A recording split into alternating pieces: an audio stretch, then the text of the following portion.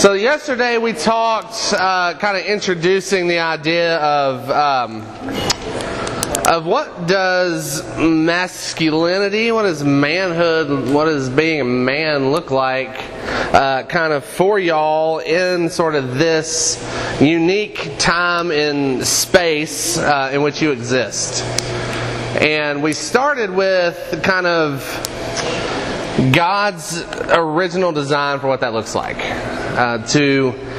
We really, like I said, we have two choices really. We can look to culture and everything around us, kind of our world around us, to define what that looks like, or we can go to the source. We can go to God who designed it and who set it into place and who had Moses write it down so we could read it. So that's where we were yesterday. What does a man, what is his original intention? What was his original kind of job description? And today we're going to kind of transfer a little bit down to the New Testament. And instead of looking at kind of job description, we're going to look at what is sort of some of the character traits that God set in place for His men to kind of rule the world. And so I'll get to your question here in a second. So that's where we'll camp out today. I told you a little story about my grandpa yesterday, how I was sent to work for him. Told you a little bit about Farmer Frank and kind of what he was like. And today I'm going to tell you about my friend Dennis. My friend Dennis, I met him when I was 22 or so. And hey, I need you two to stop. So you can grab a seat. Grab a seat on the floor. You don't need to sit on the arm of the chair. Both of you. If you'll sit on the floor. Yeah, looking at you, green shirt, on the floor. You're not going to talk too much if you sit there. Here we go. And so I met my buddy Dennis when I was 22 or so, and I had left my parents' house. My parents had just gotten a huge divorce. It was really really messy, really bad, and so I left town. I'd been working at a factory. I made some car parts for a few years. And the factory shut down, so I had moved and then took a job working construction. And worked with this guy named Dennis who he didn't necessarily look like a construction worker, kind of what you think one looks like. But I quickly found out on the job that Dennis was very interested in not in just building the houses, but in also kind of shaping younger men into folks who are kind of useful to society. And he would share the gospel with me every day when we worked together. And he was the boss, and he would be down in the dirt with us. He could have sat in the truck. He could have been there and just barked orders at us. He could have been kind of a drill sergeant if he wanted. He owned the company. He could do whatever he wanted. But his leadership style was to be down in the muck with us. You have youth pastors, youth leaders here with you. And that's what they're doing. There are 1,000 camps all over the world we could send you to, and we don't have to go to it. But your youth leaders care about you and love you enough that they'll say, "Hey, I'll go ahead and leave my wife at home. I'll leave my kids at home, and I'll come and sleep on a crap mattress and with no Wi-Fi, and kind of spend time with y'all." And they do it because they love you. So when you spend some time with your leader today, tell them thanks. It really is a big deal to them, and be sincere about it. They really do kind of give up a ton. Sure, they might get paid. It doesn't matter. It's hard work, and they do it because they have looked out at the world and seen you guys and said, "These are men that can change the world." You're all men that can change the world. You really are.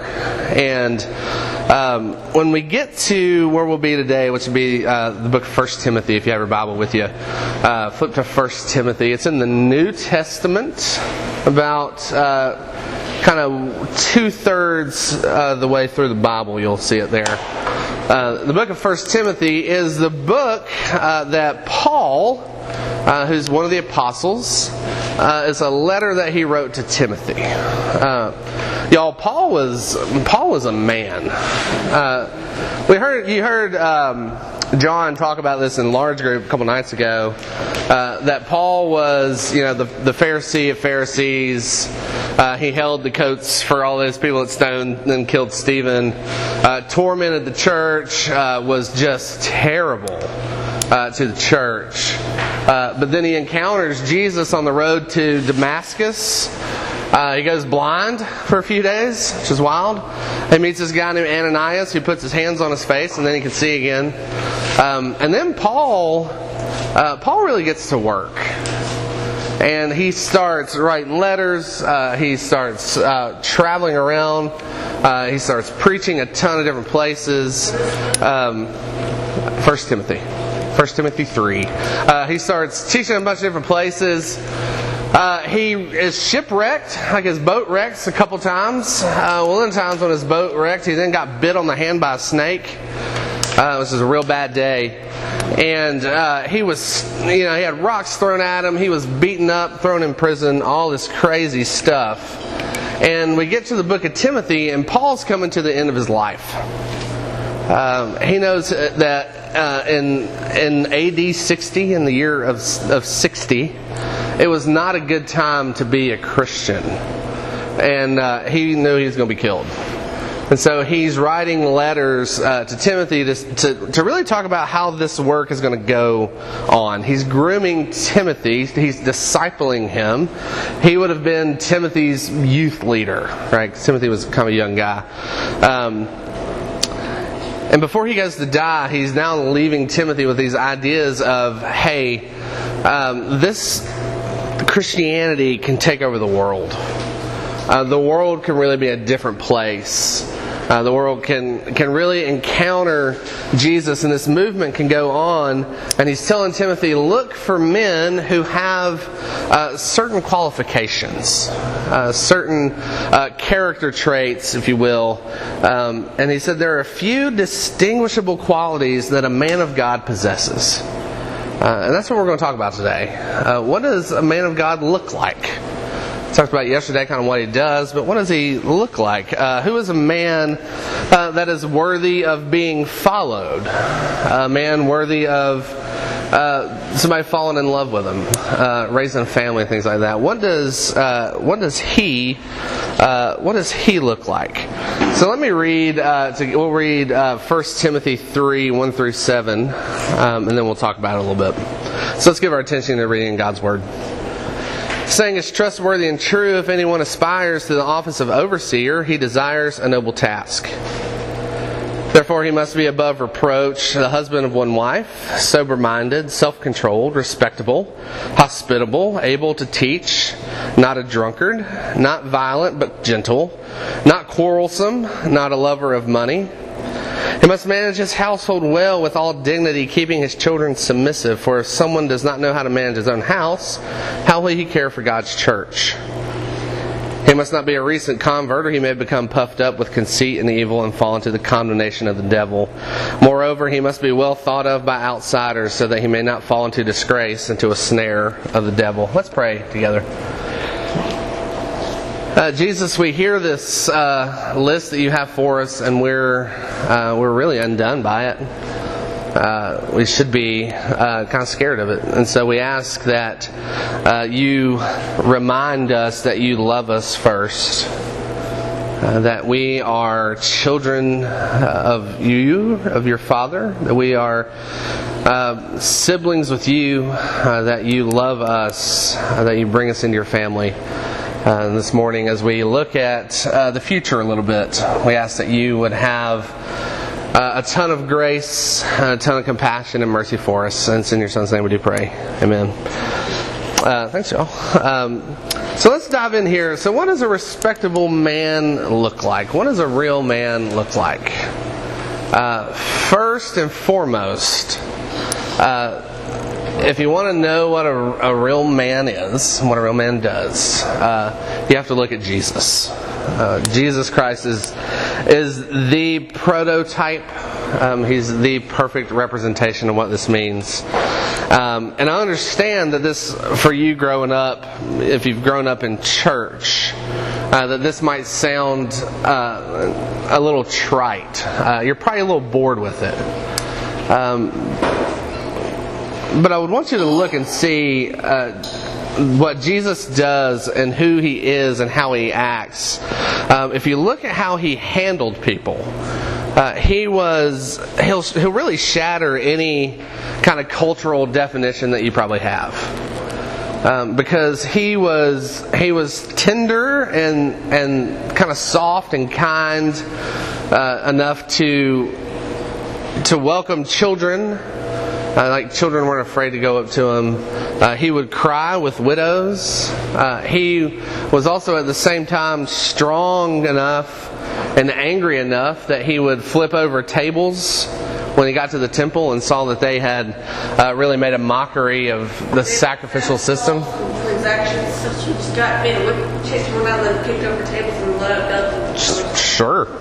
Sure.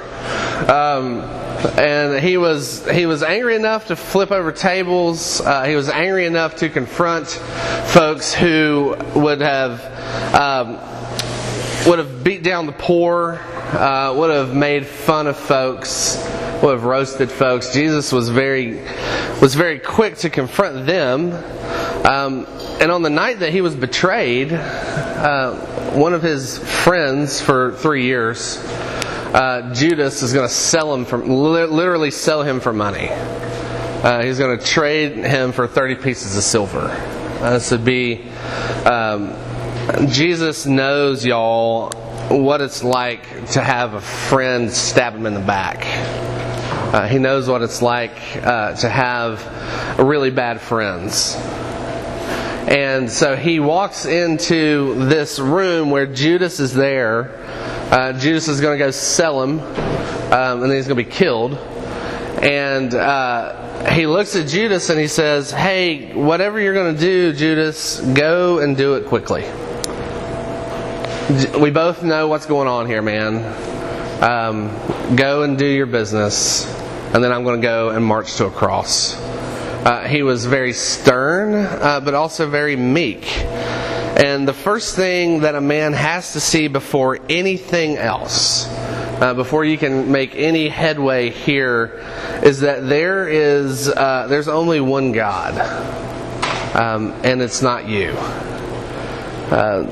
A man never elevates himself above Jesus. They are submissive and they follow Him. A man has to see that he's desperately dependent on Jesus for salvation. Desperately dependent on Jesus to make sense of his life. This is what we, as your youth leaders, come to you and spend a ton of time with you to see. That it is only Jesus that can make sense of life for you. Your youth leaders can help you get there, and they do a great job of that. But if your life is chaotic, Jesus is the one who makes sense of that. He can make sense of your friendships, of the hurts that have done to you in your past, the anger and the toil and the frustration that you feel now, the things that you'll encounter in your future. We have to look to Jesus first. He is the ultimate one. I'll get back to you in a second. Just save all your questions to the end and I'll talk to you. Many of us have a standard in our lives that we used to measure a man by, and oftentimes it's your own dad, for better or for worse. Some of you love your dad. Some of you hate to admit that you really don't like him that much. I love my dad because I think I'm supposed to, but he wasn't that good of a dad. And so when we look at the love of the Father to us, we're always running it through kind of what we think about our own parents. If they're great, sometimes you view God as being great. If they're terrible, you wonder, had the other father that I have was awful. Why would I trust this one?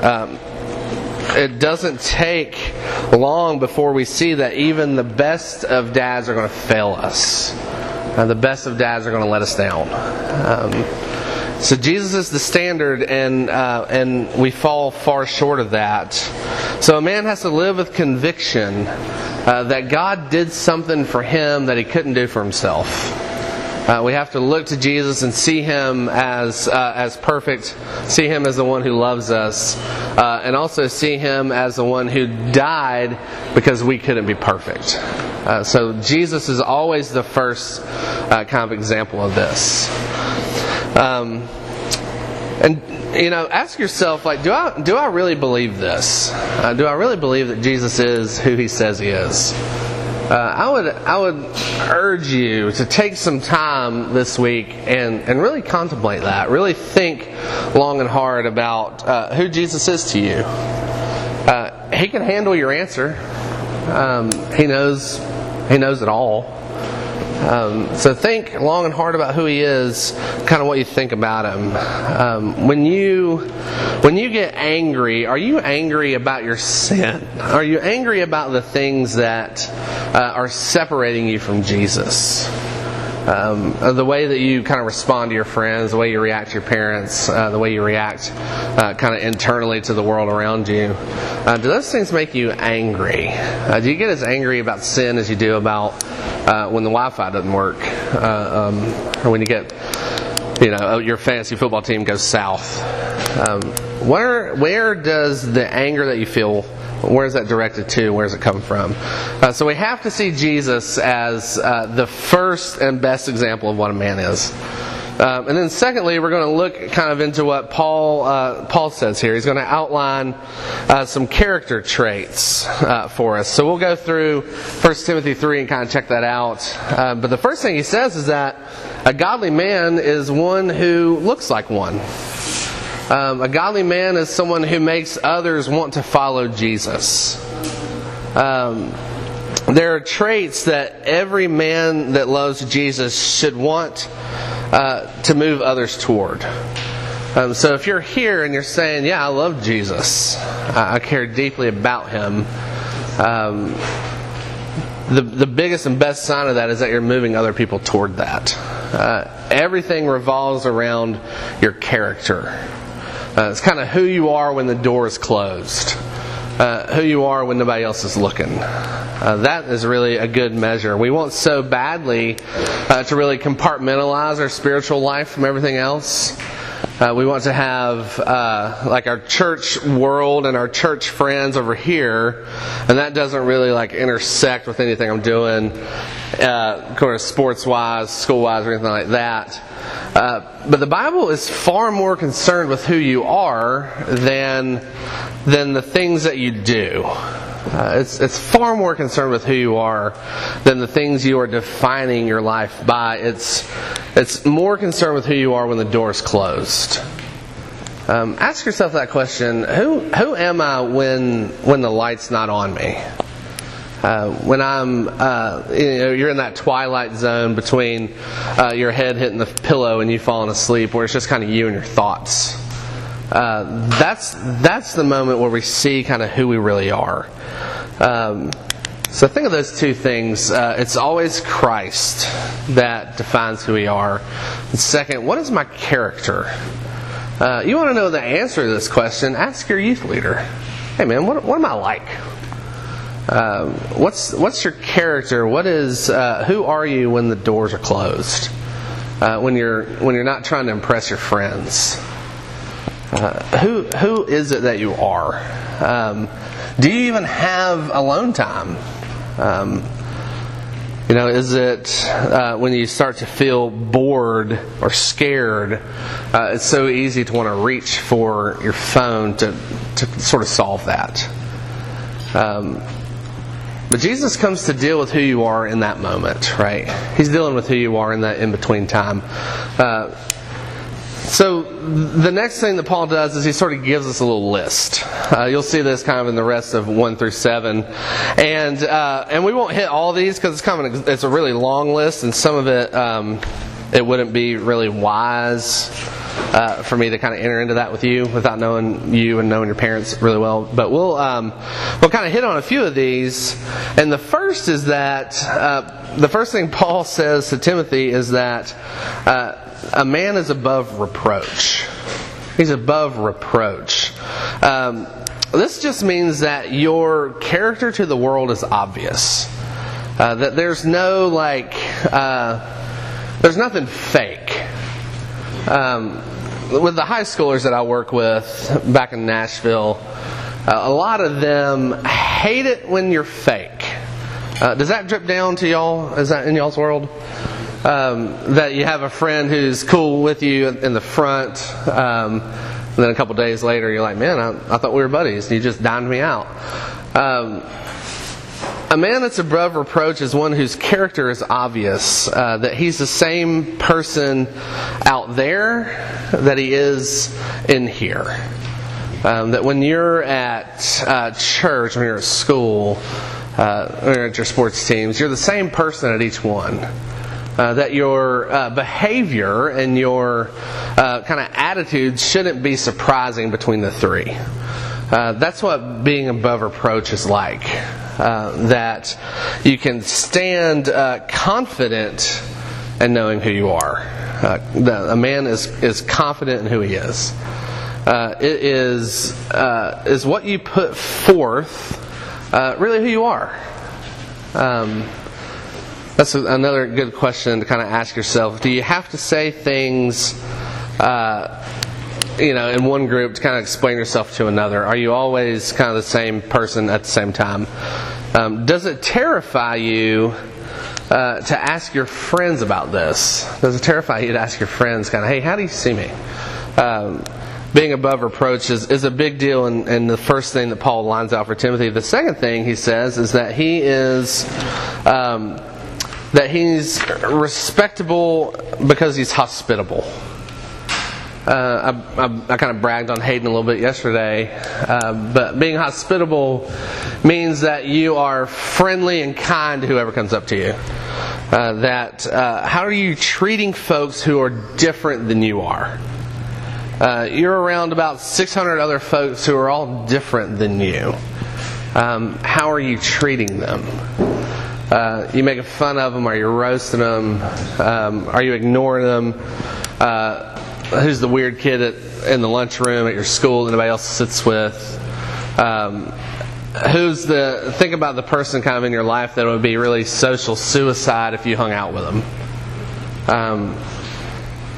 A hospitable man treats everyone well. He's kind to his family. He's kind to the person he's dating. He's kind to the person he marries. Someone who's hospitable and caring and kind. Or do you have the sort of attitude that really repels people? Have you manufactured your life in such a way that nobody can really get to know you? You can be incredibly extroverted and wild, kind of life of the party, yelling at folks, trying to make tons of jokes. You can be that guy and keep people away from you. Or you can be incredibly introverted, shy, ignoring everyone, and you can still keep people away from you. The motive is the same. You don't want folks knowing who you are.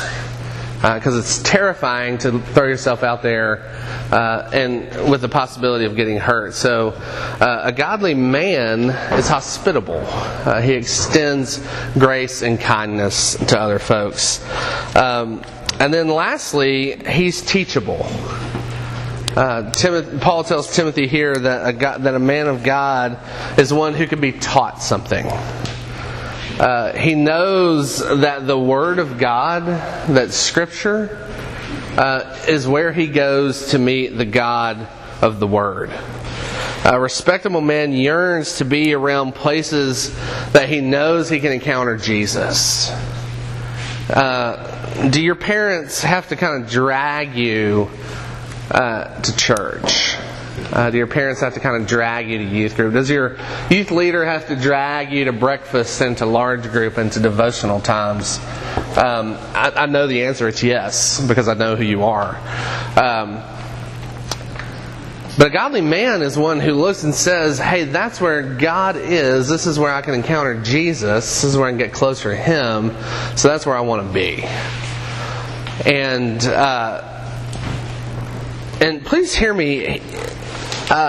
You're not going to change because your youth leader wants you to. You're not going to change because your parents want you to. I have parents that email me all the time to say, hey, like, my kid hates going to youth group and we really want him to be there. Is it possible you could change the songs that you sing? Or is it possible you could play more games and do less scripture? Is it possible that you can switch things up? We really, really wanted to be there.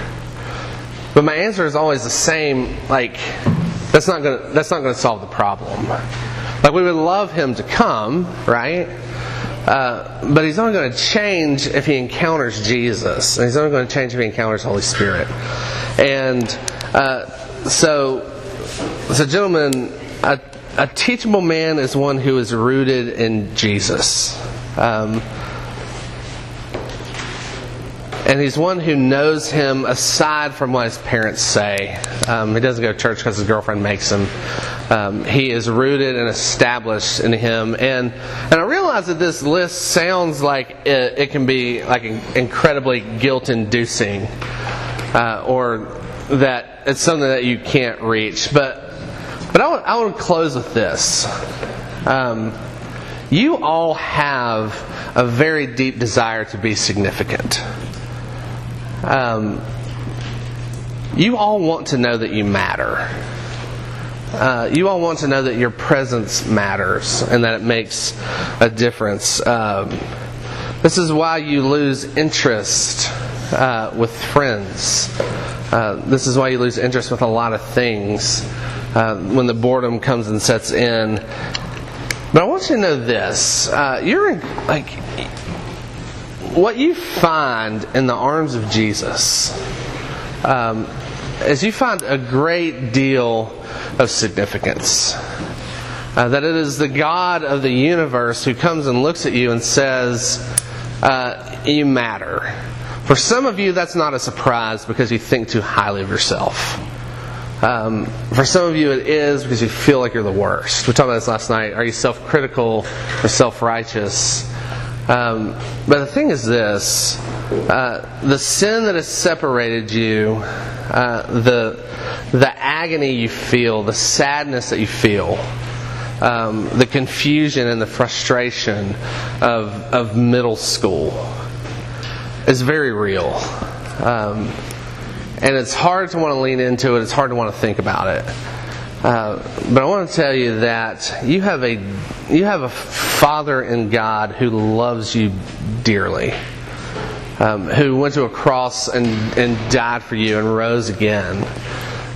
You have a Father in God who undoes all the pain and hurt done to you by your by your earthly father.